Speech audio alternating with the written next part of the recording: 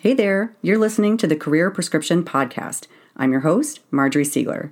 In this show, we tackle the important things they don't teach you in medical school, like how to treat your career like the business it really is, with strategies to accelerate the kind of success that you want. Because you deserve a career you love and a career that loves you back. Are you ready? Let's get into it.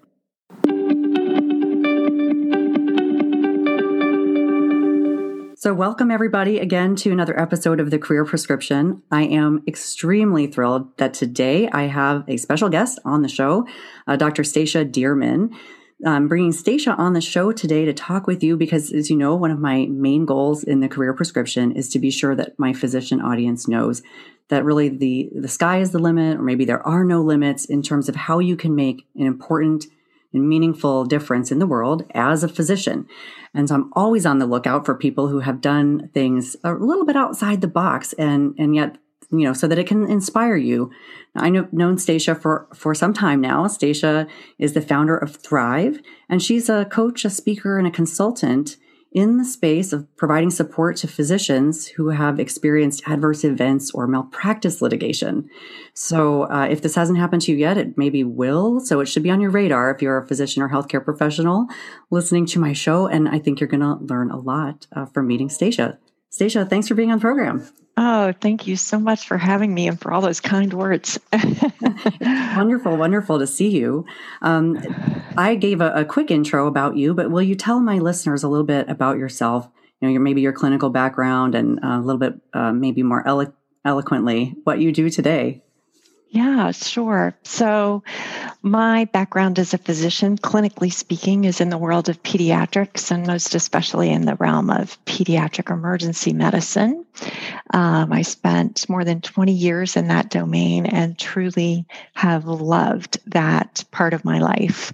But I now find myself moving into supporting colleagues, physicians, nurse practitioners, sometimes nurses, in relation to, as you said, hard patient outcomes and malpractice litigation. And that transition has been a very sort of organic one for me, very interesting. And I love what I'm doing. I'm teaching through public speaking, coaching one-on-one, and doing some consulting as well. And it's just very interesting work. That's fantastic. So pediatric emergency medicine. Yeah.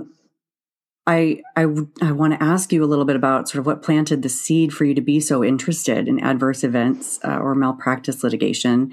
Is that something you feel like you can share? Sure. Yeah.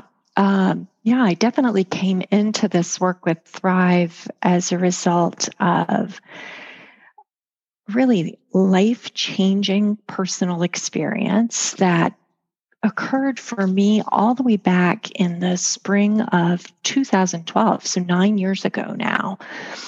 I was in the midst of working in the pediatric emergency department where I worked at that time, saw a young lady, an older adolescent young lady on a Friday afternoon, took care of her over the course of the afternoon.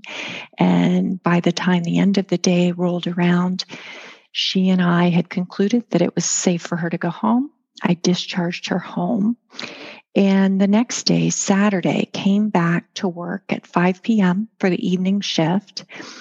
Not long after I got to work, I was approached by a specialist from another part of the hospital who came to tell me that one of my patients was now in the ICU.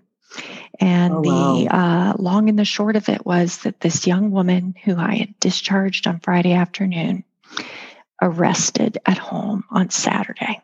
Oh, wow. Yeah, wow is right. I was devastated. Like most physicians, I found my way into clinical medicine because I care about people.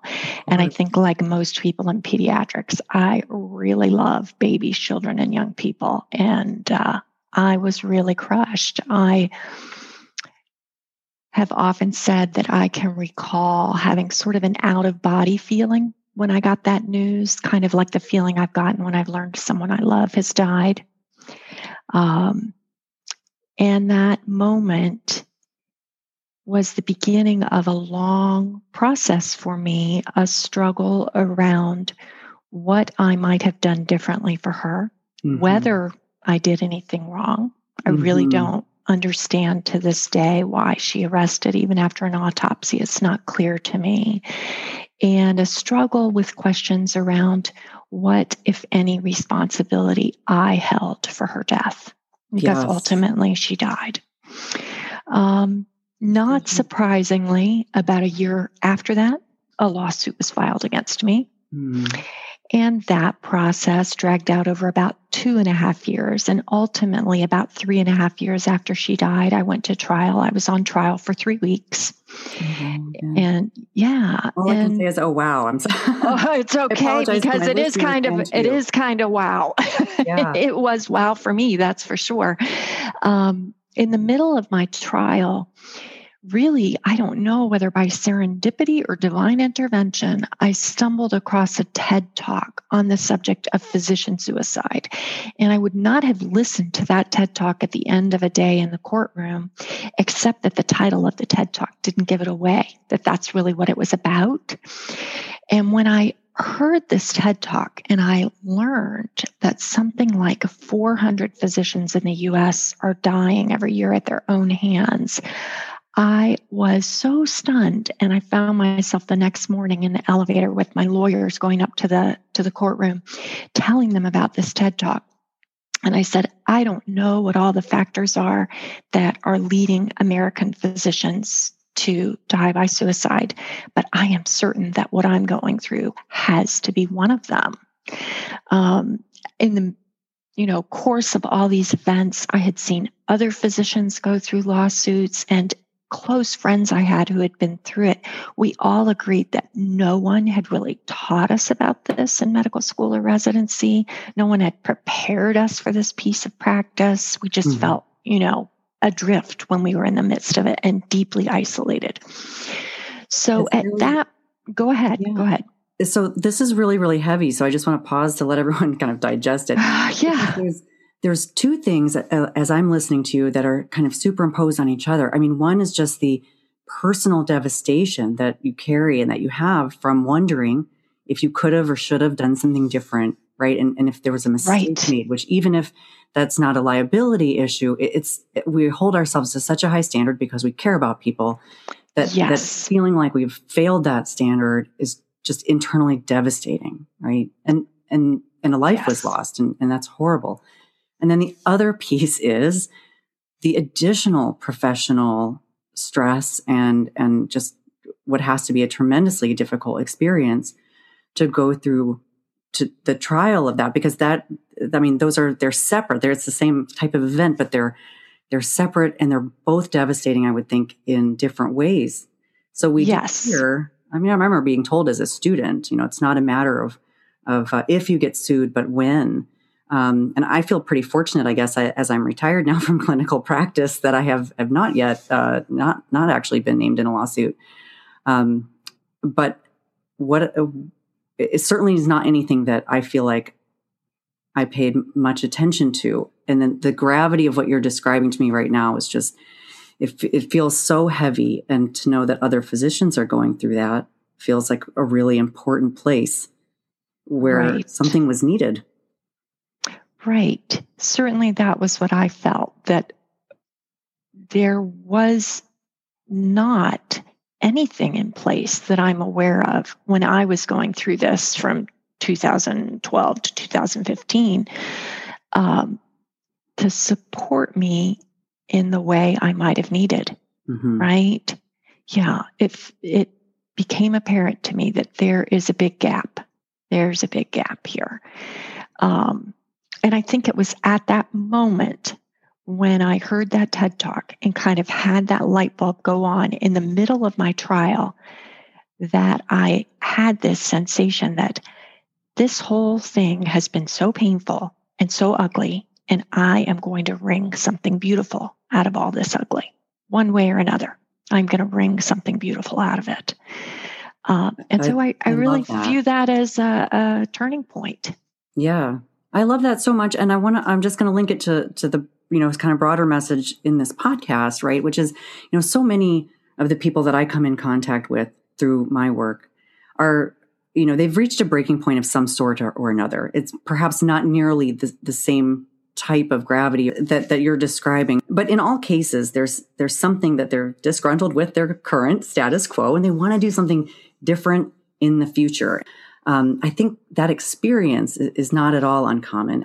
I feel like as you and I are talking, there's almost like a duality going on here, which is that you've identified something through your own personal experience that really needed a void filled, and that you were ready to fill it. And also that you were feeling low and that you were going to make something good out of it, right? Which is, I think, just a lot of people feel that way too, who are listening to this show. So I know we could probably dedicate an entire several hours to the adverse events in the malpractice itself and to physician suicide and all of that. They're really important issues, so I don't want to gloss over that too much. But what I think I'd love to hear from you about is, that was a turning point for you. You said, I'm going to make something out of this. And like, then what happened? Did you act quickly, or did you kind of just go back to the ER, or what was going on then for you? I think I did, in the grand scheme of life, I think I did act pretty quickly. I had a couple of great defense lawyers and developed particularly a friendly relationship with one of them, and roped him in right off the bat and said, I want to start doing some public speaking on this subject. Will you participate with me? Will you join me? I think he's kind of a big football player sized guy, and it felt less intimidating to me to get out and speak about this experience with my defense lawyer along. I don't know why. I guess if somebody had heckled me, he could have defended me. I don't know, my bodyguard, you got it. So, but that was the way I could take the first step. So the first step that I took was to prepare a presentation, a CME presentation for the members of my division at the Children's Hospital where I was then working. And then other folks from the hospital were invited as well.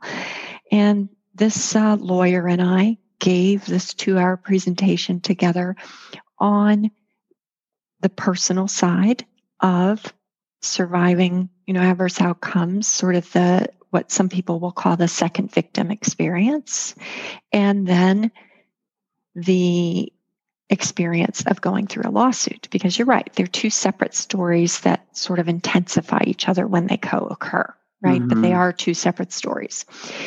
So we gave that presentation, and the experience I had there was that by the end of the presentation, a member of the department where I worked was in tears. And it was clear that people I was working with had been deeply impacted by this, were being deeply impacted by it. Having that response come from that group just said to me, no, this really is needed. You're not imagining this, right? Yes. So from there, I continued to seek out opportunities to do public speaking. And after about a year and a half maybe of public speaking, I started to realize, I'm not going to be able to reach all the people I want to reach through public speaking. So I started blogging. I created a website, started to post maybe every 2 weeks or so on every aspect of these two topics of our experience of adverse outcomes and malpractice litigation. In beginning to blog, I opened myself up to people reaching out to me via email, right? And their reaching out to me eventually made it clear to me that the time when they were most likely to look for my assistance was right before their deposition. So that told me, okay, people need education around deposition. So at that point, I created my online CME course for people going through a lawsuit and preparing for deposition. And now do some consulting with law firms and am preparing to lead my first retreat this August in conjunction with the Institute for Physician Wellness. So it's really been a super, super organic process where at each step, I would take a baby step, and whatever resonated or whatever feedback came back to me, I really tried to allow that to lead me into the next step, because I really didn't know where to begin or how to make this be successful. Yeah. Right? Yes. Well, and let's, so when you and I first met, did we meet in the speaking prescription course, or did we meet in the branding prescription? Now I can't remember, so forgive me. I took both of those, and I think I took speaking prescription first. Okay. So for folks who have who are listening, so those are both courses of mine. Speaking prescription is on the business of public speaking, which Stacia is doing, obviously, and the branding prescription is on professional branding, which is also a CME course. And one of the keys about professional branding, which Stacia has just sort of alluded to here, is figuring out when somebody needs, like how if somebody doesn't know they need you until they have already gone through an experience similar to what you've just described, then you can't help them, or you're too late to help them. And so one of the questions that I remember us tackling at least a little bit in this course for you was, how to reach people so that they will know you exist and can utilize something, at the right time, whether it is well in advance, or it sounds like what you've just described is really zeroing in on, people need some help right before the deposition. And so they need to be aware of you before they are deposed so that they can activate that. So that's really fantastic, because I do recall you talking about some of the challenges there, and in particular for this one, which is people don't really know they need this until they are really suffering. Right. And they have no idea where to begin to look for it, I think. Right? Yes, right. But with you out there with your blog and being a frequent guest on many podcasts, including mine, so thank you, and having your course and being active on social media. And now I feel like, over time, right, there's always a long game. It's not anything that happens quite as virally as we all hope. But over time, I think you're quite well known and probably one of the most, flagship people in this area. Assuming there are other colleagues out there in your space, I'm sure there must be some. But I think you've really, you've become quite well known, I think, in online physician circles for this work, which is so important, because then people that you don't know can refer their colleagues to your work. Yeah. Can say, oh, go look here. Yeah. That's right. And I think something that's worth mentioning to your listeners is that does not happen overnight. It doesn't. Yeah. And that's okay if it's not happening overnight. Just keep working at it. I really view it as I am not growing like a little radish here that's going to grow to maturity in 3 weeks. I'm trying to grow a giant redwood, right? Yeah. And a giant redwood starts from a tiny seedling too, but it's going to take a long time to be a great big giant redwood. Yeah. I mean, it's so important, because I think in the modern day, we're also sort of conditioned to have a super quick result. And I'm old school, but I'm absolutely of the mindset that the things that grow organically in an iterative way are the best, because they really serve the right person. I can imagine, for example, if you were to flood Facebook with a lot of ads, you could probably get a bunch of traffic to your website. People would be interested. But whether or not they actually need what you have, or they need it in the way that you give it, is a whole different question. And so you've done the work to make sure that you really understand what people need and when they need it. And it's that understanding. The ads you can do anytime. It's the understanding that takes the time to grow and to be really, really deeply connected to in the right way. And I think it's clear from your success that you are. Well, thank you. Thank you. Yeah. Well, I'm sure there's still understanding to come, right? Always. There's that too, that it's never, it's always a work in progress. Yeah. Always a work in progress. So tell me, are you still practicing clinically? Are you still in the ER? I am not right now. I last practiced in the ER about 10 months ago, and then in the midst of the pandemic, felt that my parents needed my support. So So took a little hiatus from clinical medicine and picked up and moved across the country to be of support to two of the people I love the most, and saw, okay, this maybe life is calling me to really turn my attention to what I'm doing with Thrive. Because before that, I was practicing full time and working on Thrive on the side. Mm-hmm. And as Thrive grew, that became less, that arrangement became less compatible with my well-being as a whole person, right? Mm-hmm. Yeah. So you're trying to tack on a thriving side gig on top of your sort of regular day job, if you will. And that just became, instead of filling your cup, you were feeling depleted? Yeah, I was feeling depleted. Yes, I was feeling depleted, and just, that feeling when you've got too many balls in the air and you feel like you're not able to do all the things you want to do as well as you want to do them. Yeah. Yes. Right. One adjustment to make is to loosen up a little and do a few things less well and not worry about it. But at some point, it's helpful to rebalance things. Yeah, absolutely. So I think it was a good opportunity. I think it was life calling me to move into a new phase. And whether I'll return to clinical medicine, I think the jury's still out on that. Oh, we don't know. Okay, good. Yeah, that's exciting. And so then in the past 10 months or maybe shorter, while you've been sort of digesting this and of course taking care of your parents, tell me about some of the changes that you've made in your business or in the way that you've approached your business to sort of go all in on that. It's not a side gig anymore.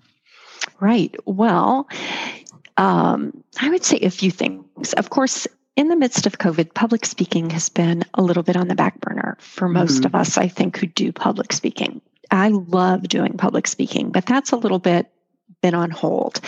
I also do this coaching work, and this provided me with an excellent opportunity to further my training as a coach. I had previously completed a Gestalt training program, and then in this last 10 months have done an additional coach training program, and am on the brink of certification by the International Coaching Federation.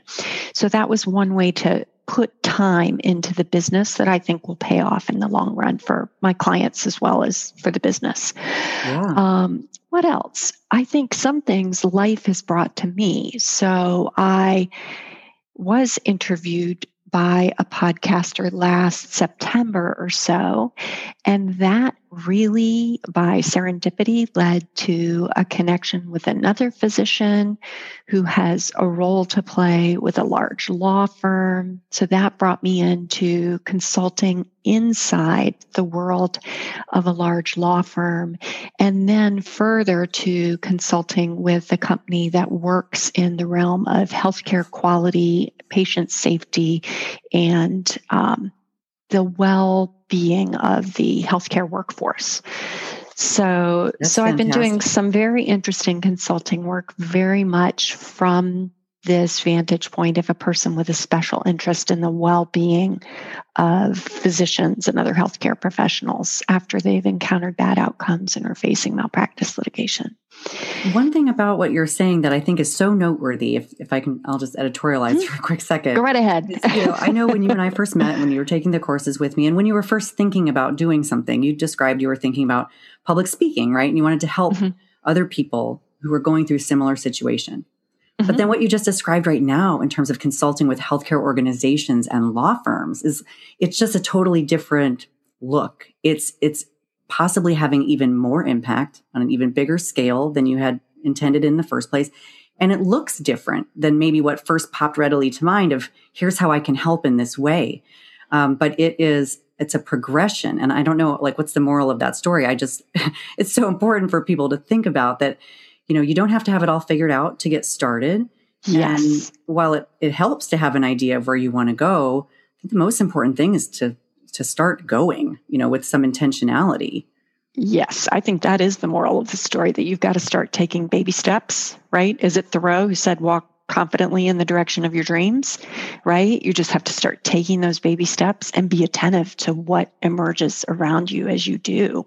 And at least my experience has been that it is quite surprising what the universe will send back your way if you're willing to just start taking the baby steps, right? Yes. Now, I wouldn't encourage people myself. I wouldn't encourage people to take ridiculous and undue risks that involve the entirety of their life savings or something like that. That's not what I've done at all, right? It's actually been a slow, steady process that hasn't endangered my welfare in any way, or, financially or otherwise.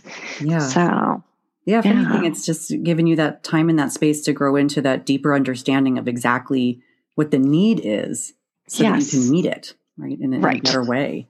Yeah. How I can be of service. Yeah. Yes. Yeah. Right. That's exactly what it's all about, is how can we be of service? And I think, it's my opinion anyway, that, it takes another physician, a physician who has been on the end of, or another healthcare professional who has been on the, the end of, your decisions and what you did with your mind and your hands impacted a person and it went awry, whether it's your fault or not. I don't think other people can feel what that feels like unless they are a clinician who's been through that. And I do think that this is not something, that your attorneys can do on their own. But I do think they can, like you plus them makes a really magical combination of subject matter expertise in the truest sense of the word. I mean, that's my own 2 cents. So it's a compliment to you, but I think it's an area where, there's a very specialized need. Right? This isn't something that could have existed, I don't think, without that right combination and that calling from that personal experience. Right. Yeah, I think it has been a personal calling and then also a matter of building up over time other skills that enable me to live out that calling. So it doesn't necessarily follow that if you have been through this very hard experience, you'll know how to support someone through it, right? That's right. Yep. Yes, just like it doesn't follow that if you've had anesthesia, you will know how to give anesthesia. Fair. Right? Absolutely. Everyone thinks so. Right. Yes. And so pursuing, I think right now, are you speaking to pursuing that coaching certification and so forth? Yes. Yeah. And really diving deep into the literature around, because there is extensive literature, as you know, around how we experience those adverse outcomes, how we recover after those adverse outcomes, right? Absolutely. Yeah. I think what you've said there is also that's an important message for people. I mean, I think, just like a parent says to a little kid, you could be anything. I really think you can. Anyone who's listening right now, I think you can be anything. But it doesn't necessarily follow that you can be anything without some help or without some training or without some development or other skills. You might need some gaps filled in terms of skills or training in order to make it realistic for you to make the kind of pivots that you want to have in your career or in your life. But I also think that that help and those training, those gaps is so readily available, right? It can be accessible to us if we're just committed, right? If you're committed to yourself to do something and you're willing to invest. And as you said, not with your entire life savings or in a way that endangers you, but with your energy and your time and your thought. And often with some training. Yeah. And then you are in a position to be able to really make an impact for others. Yes. So important. I think that's right. Yeah. And I would say, to a group of, if we've got mostly physicians listening, you're smart people. Yes. You're good students, as physicians. Physicians, by definition, are a group who've been blessed with greater than average brain power, right? We can learn new skills. We can learn new systems and apply our creativity to problems that need a solution. I think so. I mean, I think anybody, when people come to me and they're, a couple years into their work post training. So they've been through medical school, they've been through residency training, and they've been through at least a little bit else of something.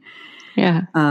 I think just by virtue of still being standing there, you have demonstrated that you have an awful lot of skills and an awful lot of resiliency, though people often feel like they have none. I mean, they really, in fact, have a lot. and a lot of creative problem solving, and a lot of the things that are less teachable, perhaps, right? I think everything can be developed, but I think you have developed it in often in medical school and in residency and in training, is that, a lot of the transferable skills or the core competencies that it takes to really think things through, make a big difference, take action, keep learning, and all the stuff that we're talking about today, for sure. Yeah. Hey, Stacia, was there ever a time when you were trying to get something off the ground in this respect where you sort of felt like, I don't know if I can, like, I don't know if it's worth pursuing this. I don't know if it will be anything. I'm thinking of probably before you formed Thrive officially, but maybe after, I don't know, has that, or maybe never. Was that ever a thought that you had? I think, well, with regard to Thrive, I knew from the outset that I couldn't predict where the journey would take me.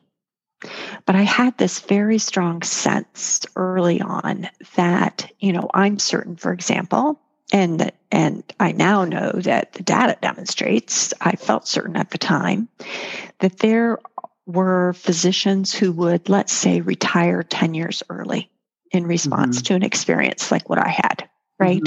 I felt certain, okay, I'm sure there are people out there for whom that is their response to this experience. And I thought, what if I impact on one of those people? What if in the course of my public speaking, just one physician doesn't retire 10 years early? And depending on their specialty, they may see greater or smaller numbers of patients in a year. But if they were in my specialty, they would see maybe 2,500 kids a year. So that's 25,000 patients that I have indirectly impacted on by impacting on that one physician, right? So I thought to myself way back then, if I only influence that one physician, it will have been worth it. It will be worth the effort, right? So that's how I keep myself motivated. Have there been times when I thought, this will not generate enough income for me to live on? I thought that. It's turning out that is not true at this point in time. But I did wonder that at one point in time. And I think it was just a matter of continuing to chip away at it patiently over time. Right. Yeah. I think that's that's one of the fears I think that most people have, frankly, when they're trying to decide whether they can make a clean cut, and actually pursue something different in their primetime professional activity, is, will this pay the bills? And it's a very practical concern. I don't want to minimize the importance of it either, but the service and the contribution and the impacting of lives on that macro scale that you just described is absolutely worth it. It's absolutely needed. And I think because you're doing it, everything else will fall into place, right? You will be supported. You're doing something that people need. You will be able to make your own ends meet as well. Right. Yes, I think so.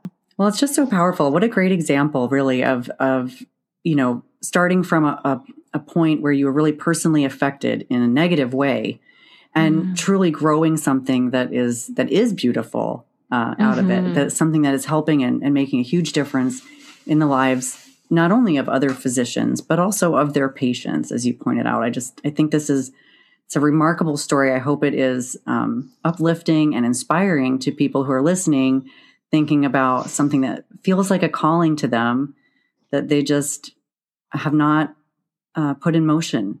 Stacia, tell my listeners how they can find you, because obviously many of them will want to. All right. Well, probably the easiest place to start is at my website, thrivephysician.com.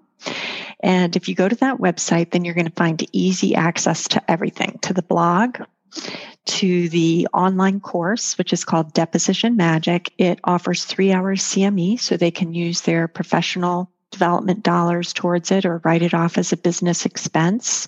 And for those who fear interacting with someone outside their legal team, in regards to their case. The fact that it's entirely streamable means that you can take that course from start to finish and have no direct interaction with me whatsoever.